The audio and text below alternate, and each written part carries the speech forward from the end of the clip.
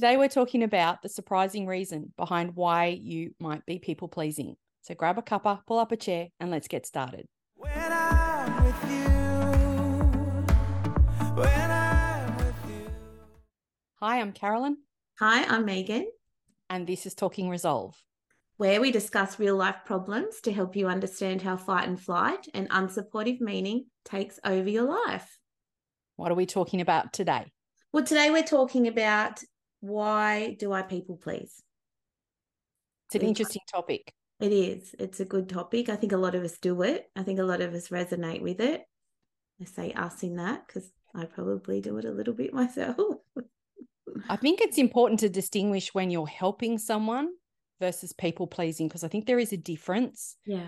And the difference I want to say it is, and you might have some thoughts on this too, is that it's when it costs you. Yeah. So when you're doing it and as a result, you're worse off in that situation because you've done people pleasing. When you're helping somebody, there's not really a cost. Yeah, and I think the motivators come into it, isn't it? That's what we're going to be probably covering behind Yeah. what motivates you to people please as well, because it doesn't change the outcome necessarily of what you're doing sometimes, which is what you're talking about with the cost maybe, but it changes how you feel about it as well. Yeah. So if I'm agreeing to somebody, something, and I do it from the position of I genuinely want to help, no skin off my nose if I help, it's not really impacting how I'm living my life to do this. In fact, if anything, it's enriching it. That's a nice positive motivator. But if I'm doing it for the reasons that we're about to talk about, which are from a negative viewpoint, where it's costing me, where I'm not living my life as a result because I'm so focused on pleasing those around me, then it's a problem. So that's why I think it's good to distinguish between the two. Yeah. Yeah. So we're focusing on the negative, why we people please. Yeah. And I think we've just covered some topics here. The unsupportive meaning behind why we might people please. Should we start there? Sure. Yeah. Sure. So we've got maybe people have a negative limiting belief that they might not be good enough. They feel like there's a fear of badly cared for or feeling badly cared for, not acceptable. I guess a list of unsupportive meanings could go on and on. Anyone, we can insert a lot in there. A way that somebody who's listening to this might be able to work out what their unsupportive meaning that they've come to. So that's the conclusion, the decision that I've made about myself that now limits the expression of who I am. So that's like the I'm not enough. So have a think about what would happen. What does it mean if the person that I'm trying to please doesn't accept me or rejects me or abandons me or whatever it is? What would that mean to me? How would that make me feel? Yeah. And if you say, oh, it would make me feel less invalidated, then that's probably already how you feel. So it's a good way just to you might not come up with anything, but if you have a think about how would I feel about this? What would I think about this? If that actually happened. So that can kind of lead you to what your limiting belief and unsupportive meaning are. So where does unsupportive meaning come from? We've talked about that before. Life experience. Yeah, unresolved life experience. We've talked about this a couple of times too, because we want to distinguish between, also we're going to do some distinguishing today, between a life experience versus a trauma, because it can be an experience that wasn't traumatic, but it's something you don't understand that happened to you. Yeah. It also can be traumatic, but that's why we say unresolved life experience, because we include trauma in that, but it also includes those experiences we just didn't understand. They weren't particularly traumatic or traumatic at all. You just didn't understand them. And this is the example I've been using in our course that we're running in Reinvigorate, which is my example of when I've discovered I can't run, which was a limiting belief. That wasn't particularly traumatic. That was just mystifying for me. I couldn't work out where I was moving. This is when I was about 8. I was moving exactly the same way as the person next to me, but they would run faster than me. And I was mystified. So my decision was, well, clearly I must be doing it wrong. I can't run. Yeah. So that becomes a limiting belief. And then that showed up later in my life as of physically not actually being able to do it. My legs would go all tangled and I'd fall over. So it was really interesting then to explore where that came from. And it was because of this experience that I had where I couldn't understand why. With a limited experience of an 8-year-old, I could not understand why I was doing the same thing as the person in the lane next to me, and I always came last. And I think Always it's came important last. to add that the subconscious remembers everything, or it knows everything. It knows everything that's ever happened, and it knows it in great detail. And that's why an experience that you've had when you're 8 that you can't fully understand can still impact us when we're an adult. Yeah. So I think that's why I wanted to make that distinction, that yes, it's can be traumatic, and it most likely is. It's certainly far more frequent that it's going to come from a trauma, but it doesn't have to. It can also come from those experiences that we just don't understand. And I guess we could even bring that back to people pleasing. Maybe we could connect that back. Like for some people, if they're not a good runner, they won't be part of the running group that they want to be a part of, and they're not they're not part of a group that they like, a bonded group, and they might feel left out, or like not good enough. Or I'm not saying that's your experience, but it's certainly an experience that. No, I have no desire to be a runner, so no, it's not stopping me living my life. So, but yes, you're right. If it's something that means my position in my herd is being threatened, and that's disaster for us as humans, because that's what our survival or our flight and fight response is all about, is making sure that we live. And we have learned from an evolutionary standpoint that when we're in a collaborative group, we survive better. So that's why we've developed this ability to bond. We bond to a group. So in modern society, this is perhaps family. And for those that don't bond well with their family, it'll be a friends group, might be community, it might be a sporting group, or it could be all of those, your work colleagues. So, and each of these is a different herd. There may be some overlap in some of them, but they're a different herd that we want to belong to, because if we belong to a herd, the herd will support us, collaborate with us, help us when we're not well. And so that's what we want. And when we can't have that, we realize maybe things are a little bit more dangerous for us. Do you remember we talked about, I think in a previous episode, that that anthropologist talked about what was her evidence of civilization? Do you want to tell that story? The broken leg, the healed broken femur. I think it was a femur. Yeah. And it proved that there was people taking time out to take care of another part of their, I guess back then maybe tribe. So it's that, I guess before that they weren't, if you broke your leg, you died.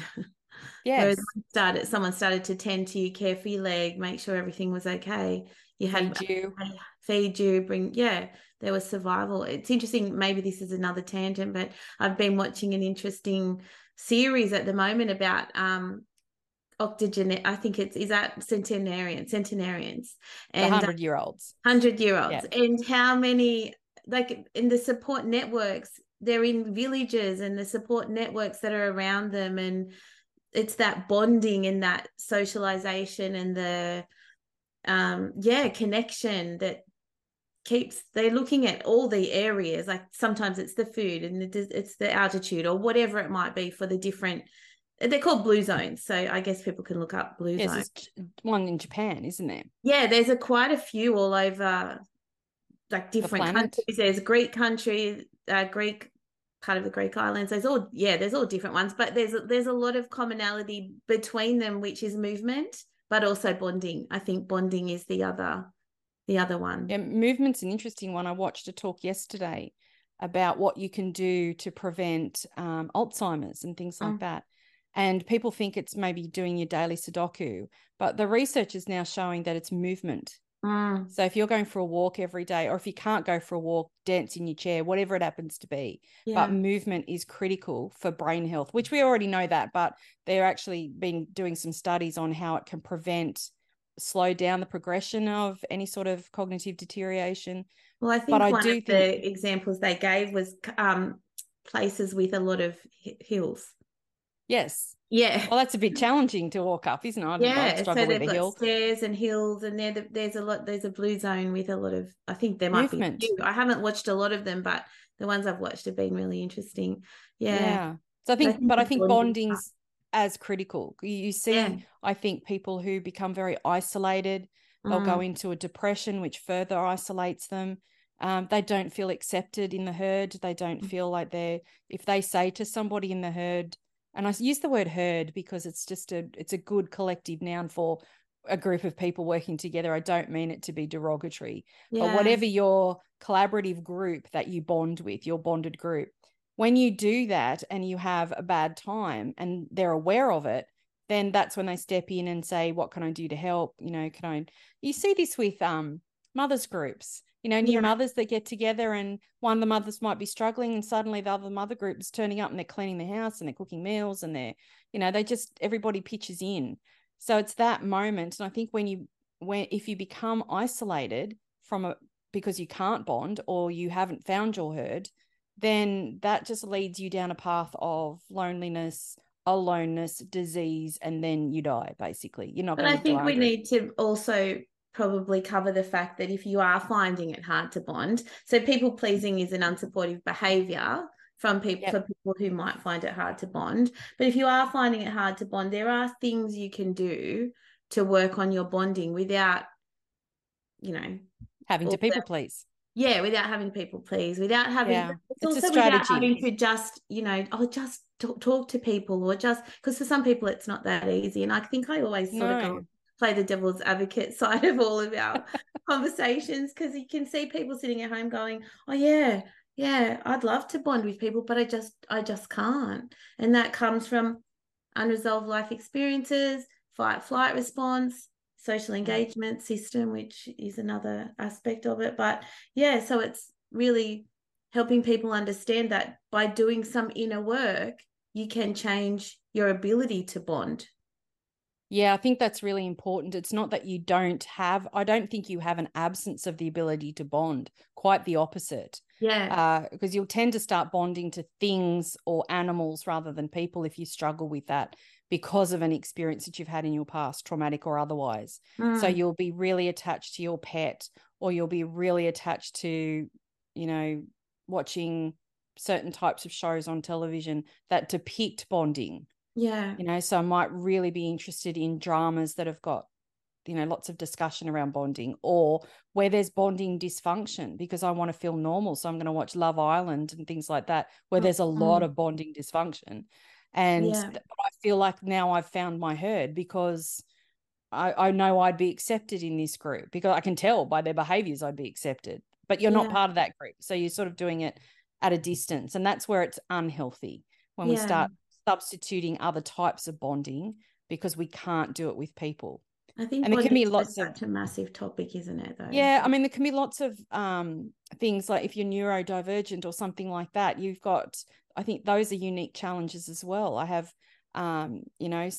somebody I know who really struggles to make friendships because she in her words always puts her foot in her mouth, because she doesn't really understand how the dynamics of social interaction work. So she struggles. So, and I think that's a lot of people, they might be sitting here listening to us going, oh, I wish I could just talk like you two do and have a conversation, but I can't. And I think what you said before, it's important to understand where that's coming from. So that you don't sit there and go, there's something wrong with me. No, there's not something wrong with you. Something happened to you. That's the difference. So you might have been separated from mother at birth for 3 weeks because you were put in a humidity crib. That has a significant impact on your ability to bond. Because you've been taken away from your mother. I think it's anything that happens in those first 2 years can really impact people. There's lots of science behind that. But it's not irredeemable. Exactly. It's not, and that's why we're here, isn't it? It's not something that you have to put up with because, oh, well, that just happened to me. You just have to accept me how I am. That's just the way I am. When people say that's just who I am, that's a justification. That's a defense, because they feel unacceptable somewhere. So they're telling you, accept me like this. That's a defense posture.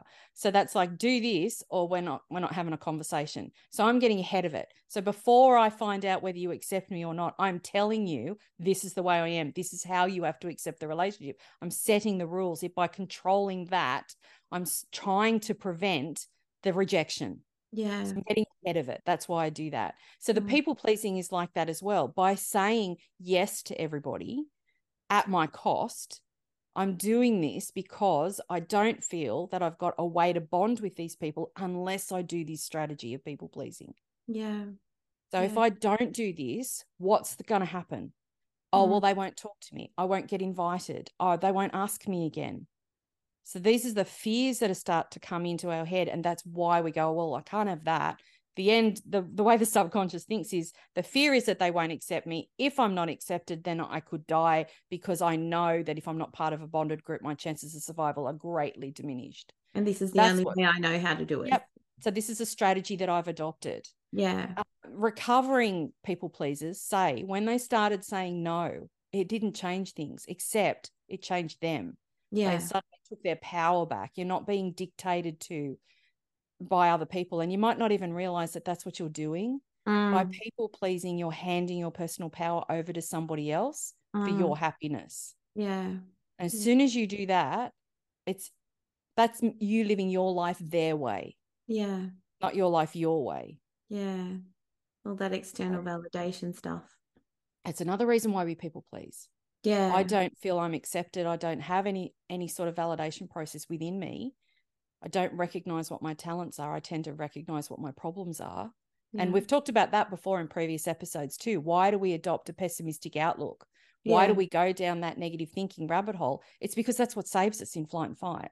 We talked about the tiger in the bushes that jumped out and we survived. And the next time we walk past that bush and we hear rustling, we don't go all sunshine and rainbows and say, oh, it's probably birds, or it won't be the tiger because, it's a different day. It's sunny.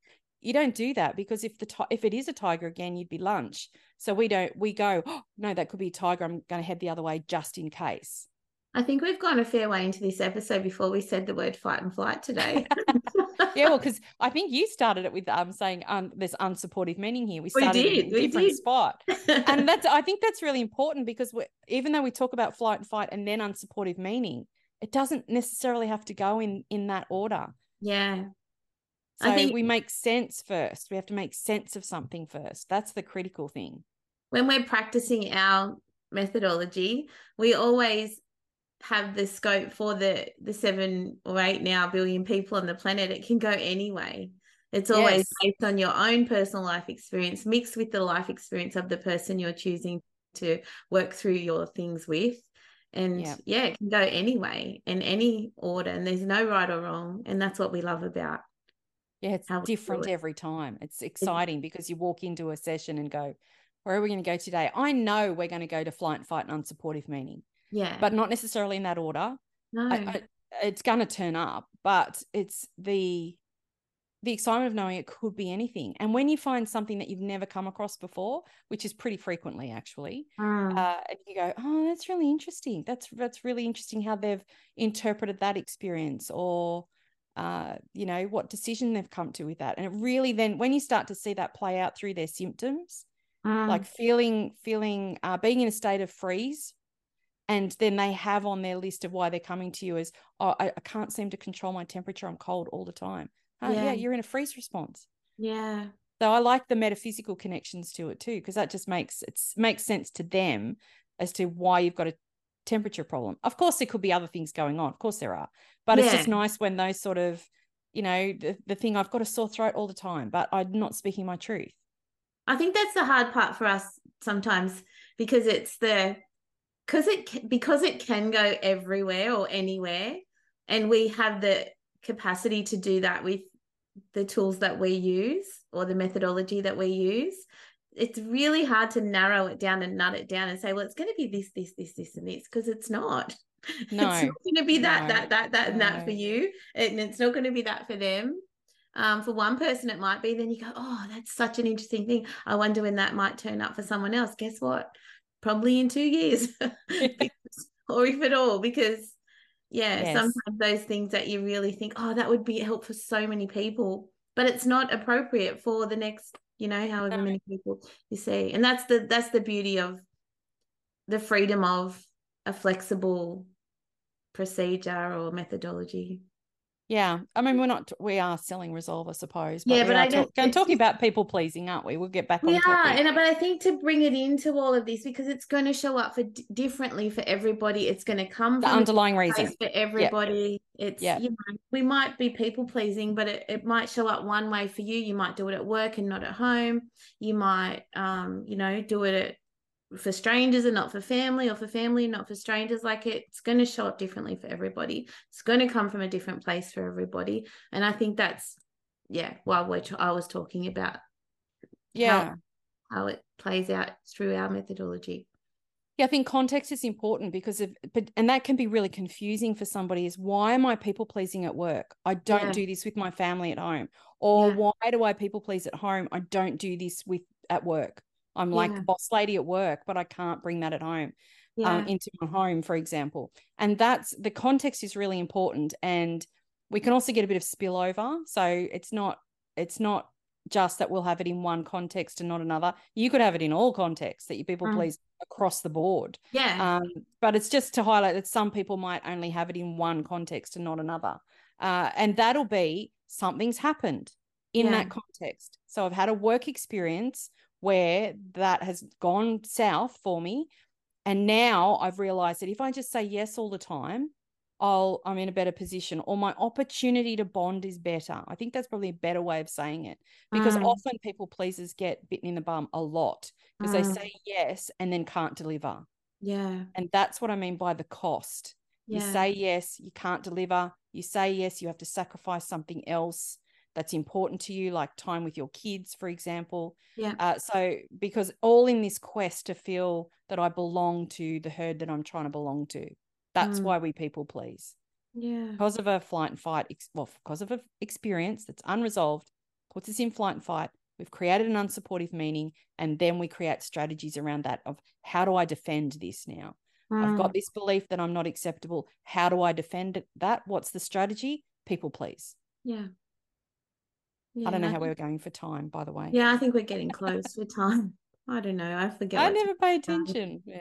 I think it just made me think of something else, that people pleasing, we get them on side before they can attack us. Do you think that's no, that's a good point. We talked about this before. I was about to ask you, is there anything on the list that we've missed? And this is the friending. So we talk about flight, fright, I'll say that again. Fight, flight. Freeze, faint, but there's other ones as well. There's friend, fib, there's a couple of other ones. But friending is also a people pleaser. So friend is women do this much better than men, but men can still do it. Particularly, it's very noticeable in our culture here in Australia, because we use mate. So men will diffuse situations by saying, mate, just take a minute, take a breath, or come over here, mate, and tell me about it. So we'll use this friending in order to diffuse a situation. Women do it particularly well. And people pleasing is a friend strategy. Is that we're trying to diffuse our own flight and fight response, how we're feeling about the situation, by adopting the strategy of friending. So I'm not fighting, not flighting, not freezing, not fainting. I'm using friend as a defense. So that's another F. That sounds like a bad thing, but it is it's another F in the flight. I can't say it today. What's going on? You can't say it today. I did say I might have problems enough today. This week. Oh, so much. Yes. All right. Well, I think we're getting close to time anyway. So I would like to invite people to subscribe. It's really important to get our message out there, help people understand that they're normal, and it's a survival response, unsupportive meaning, fight and flight. And the more people that can understand that, I think the nicer the world might be, which is a big. Yeah, I think we'd have a lot more compassion for others, and they in return would have compassion for us if we just knew about the this survival system that we have. Not just that, but how unsupportive meaning really factors into it. I think that's the missing link. It's just not talked about in terms of what our survival response does. There's lots of stuff online where you can read about flight and fight, but not a lot on what maintains it. Why do we stay in it? And they may even be able to link it back to the experience. Well, you clearly haven't resolved the experience without telling you how to do that. Well, how you do it is the inner work. Get to that unsupportive meaning. You have to. If you can't change that unsupportive meaning, the symptoms will not go away. Yeah. You can have strategies that will mitigate the symptoms, make you feel better, but as soon as you're challenged again, it'll all be back. The unsupporting meaning is what you have to get to. Very good. All right. All right. Thank Nice you. talking to you. You too. Oh, and I will say, you said subscribe, but if you don't want to subscribe, which is fine, just hit a like. So hit the like button because that helps our algorithm. And please comment, right? You know, if you're a people pleaser and you got something out of this, please share your thoughts. We'd love to hear from you. Yeah. All right. All right. Bye. See you later. Bye. It's alright. It's